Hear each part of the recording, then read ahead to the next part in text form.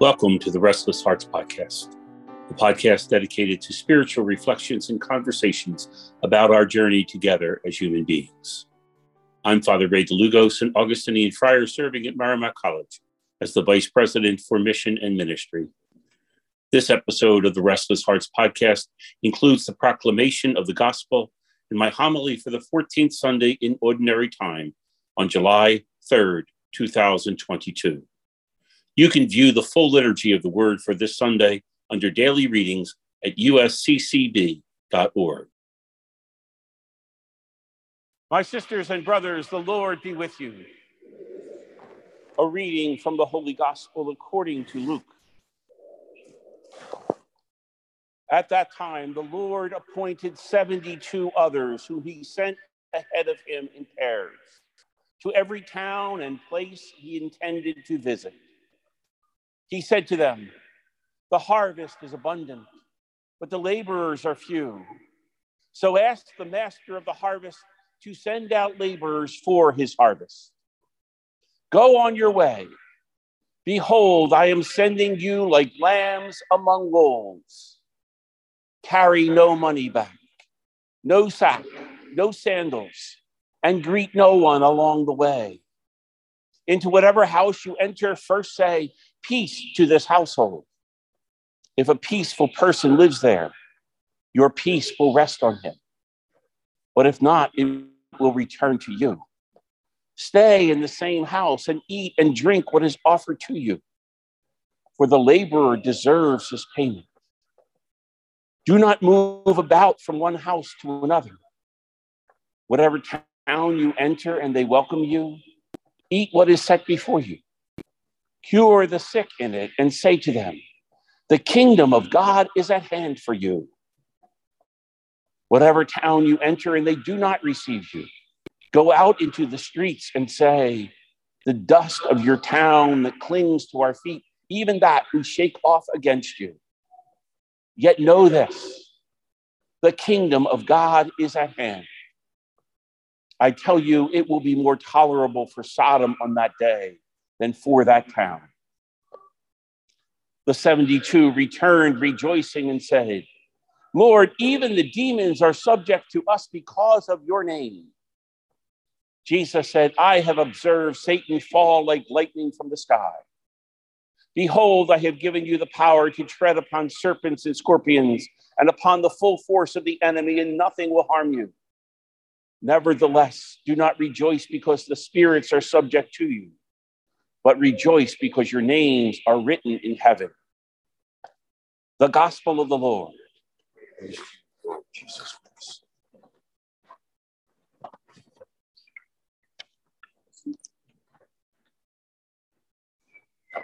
I have observed Satan fall like lightning from the sky. Jesus says in response to the joy and excitement of the disciples, acknowledging that even the demons were subject to them, those insignificant, weak, poor people who never experienced a great deal of power in their lives. But even the demons were subject to them because of his name. And yet, Jesus knows that the kingdom of God will take more than just conquering the demons. Indeed, that's the easy part. The hard part of proclaiming the kingdom of God is to be able for the values of the kingdom of God to be seen in contrast to values that sound really good, but are really enslaving and destructive to the human community. Some writers have called this the kingdom of Satan, contrasting what Jesus proclaims as the kingdom of God with what already existed as typical and normal, acceptable, and just the way it's supposed to be. So, for example, in the reign of God, everyone matters, starting with the last, the least, and the littlest. The children are the most important. Women, the poor, outcast, strangers, even those considered unclean and impure religiously. They come first because they are the most vulnerable and most in need of protection, safety, and love. But in the reign of Satan, people are ranked into a hierarchy of who matters more than whom, starting with the strong, claiming that they're necessary to protect the weak, starting with those who are included and those excluded don't matter, starting with hierarchies that are based on all kinds of strange characteristics, like the color of skin or the place and position in society that we're granted. In the reign of Satan, not everyone matters. And certainly some matter more than others. In the reign of God, everyone matters. And those that matter the least in the kingdom of Satan matter the most in the reign of God. In the reign of God, it's the Beatitudes that tell us who is truly blessed. The poor in spirit, those who mourn, the meek, those who are hungry for justice and righteousness, those who show mercy, clean of heart, the peacemakers, the persecuted, the insulted. These are signs of God's blessings and God's grace. While in the reign of Satan, it's just assumed that those who are healthy and wealthy are the ones who are blessed, while sickness and poverty are signs of God's curse and disfavor.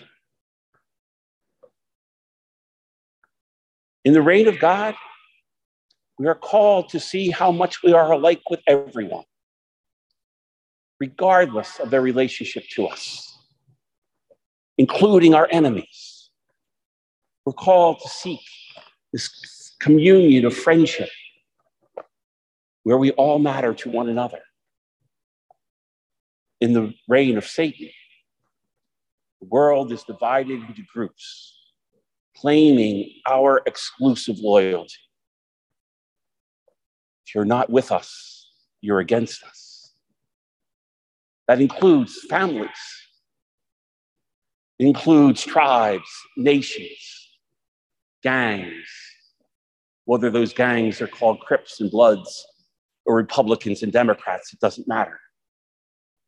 When a group claims our exclusive loyalty and says that we matter and therefore everyone else doesn't, we are to be trusted and no one else is. We are the winners and everyone else are the losers. That is a sign that the reign of Satan, not the reign of God, is in charge of our hearts and our minds. And in the reign of God, the sign of true power, real authority, real strength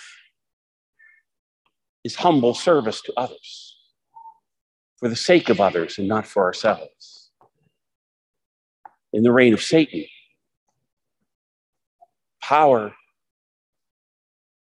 is the ability to get others to do what we want them to do, regardless of the cost. And in the reign of God, there are laws, there are rules. Not anything goes. But the purpose of laws in the reign of God is to set us free for love. The purpose of laws in the reign of Satan are to control and dominate others so that they do what we think they should do.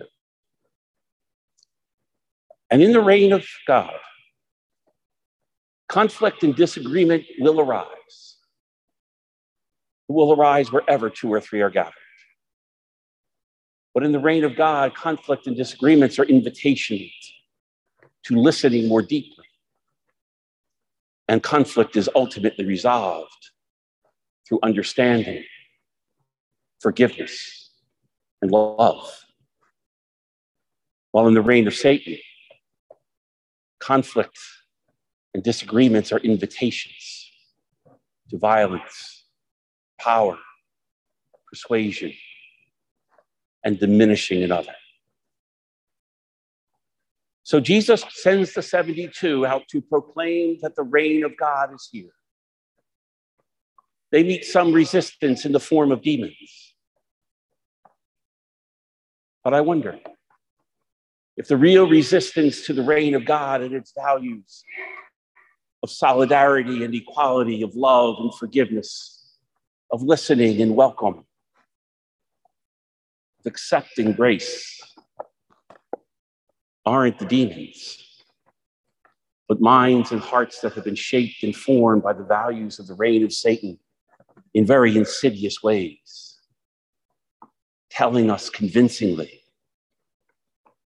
that some are better than others, and that's the way it's supposed to be.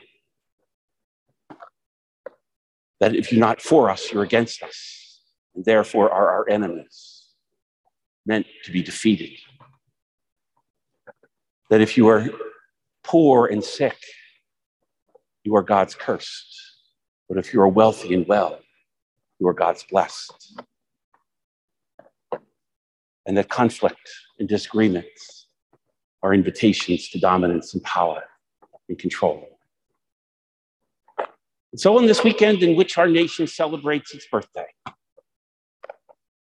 perhaps we are invited as disciples of Jesus to take a look at ourselves and see if, in however we are living our lives, we are being invited, called, shaped, and formed by the values of the reign of God, or if the values of the reign of Satan, perhaps very much without our knowing it, or willing it, or wanting it, have more influence over us than we care to admit.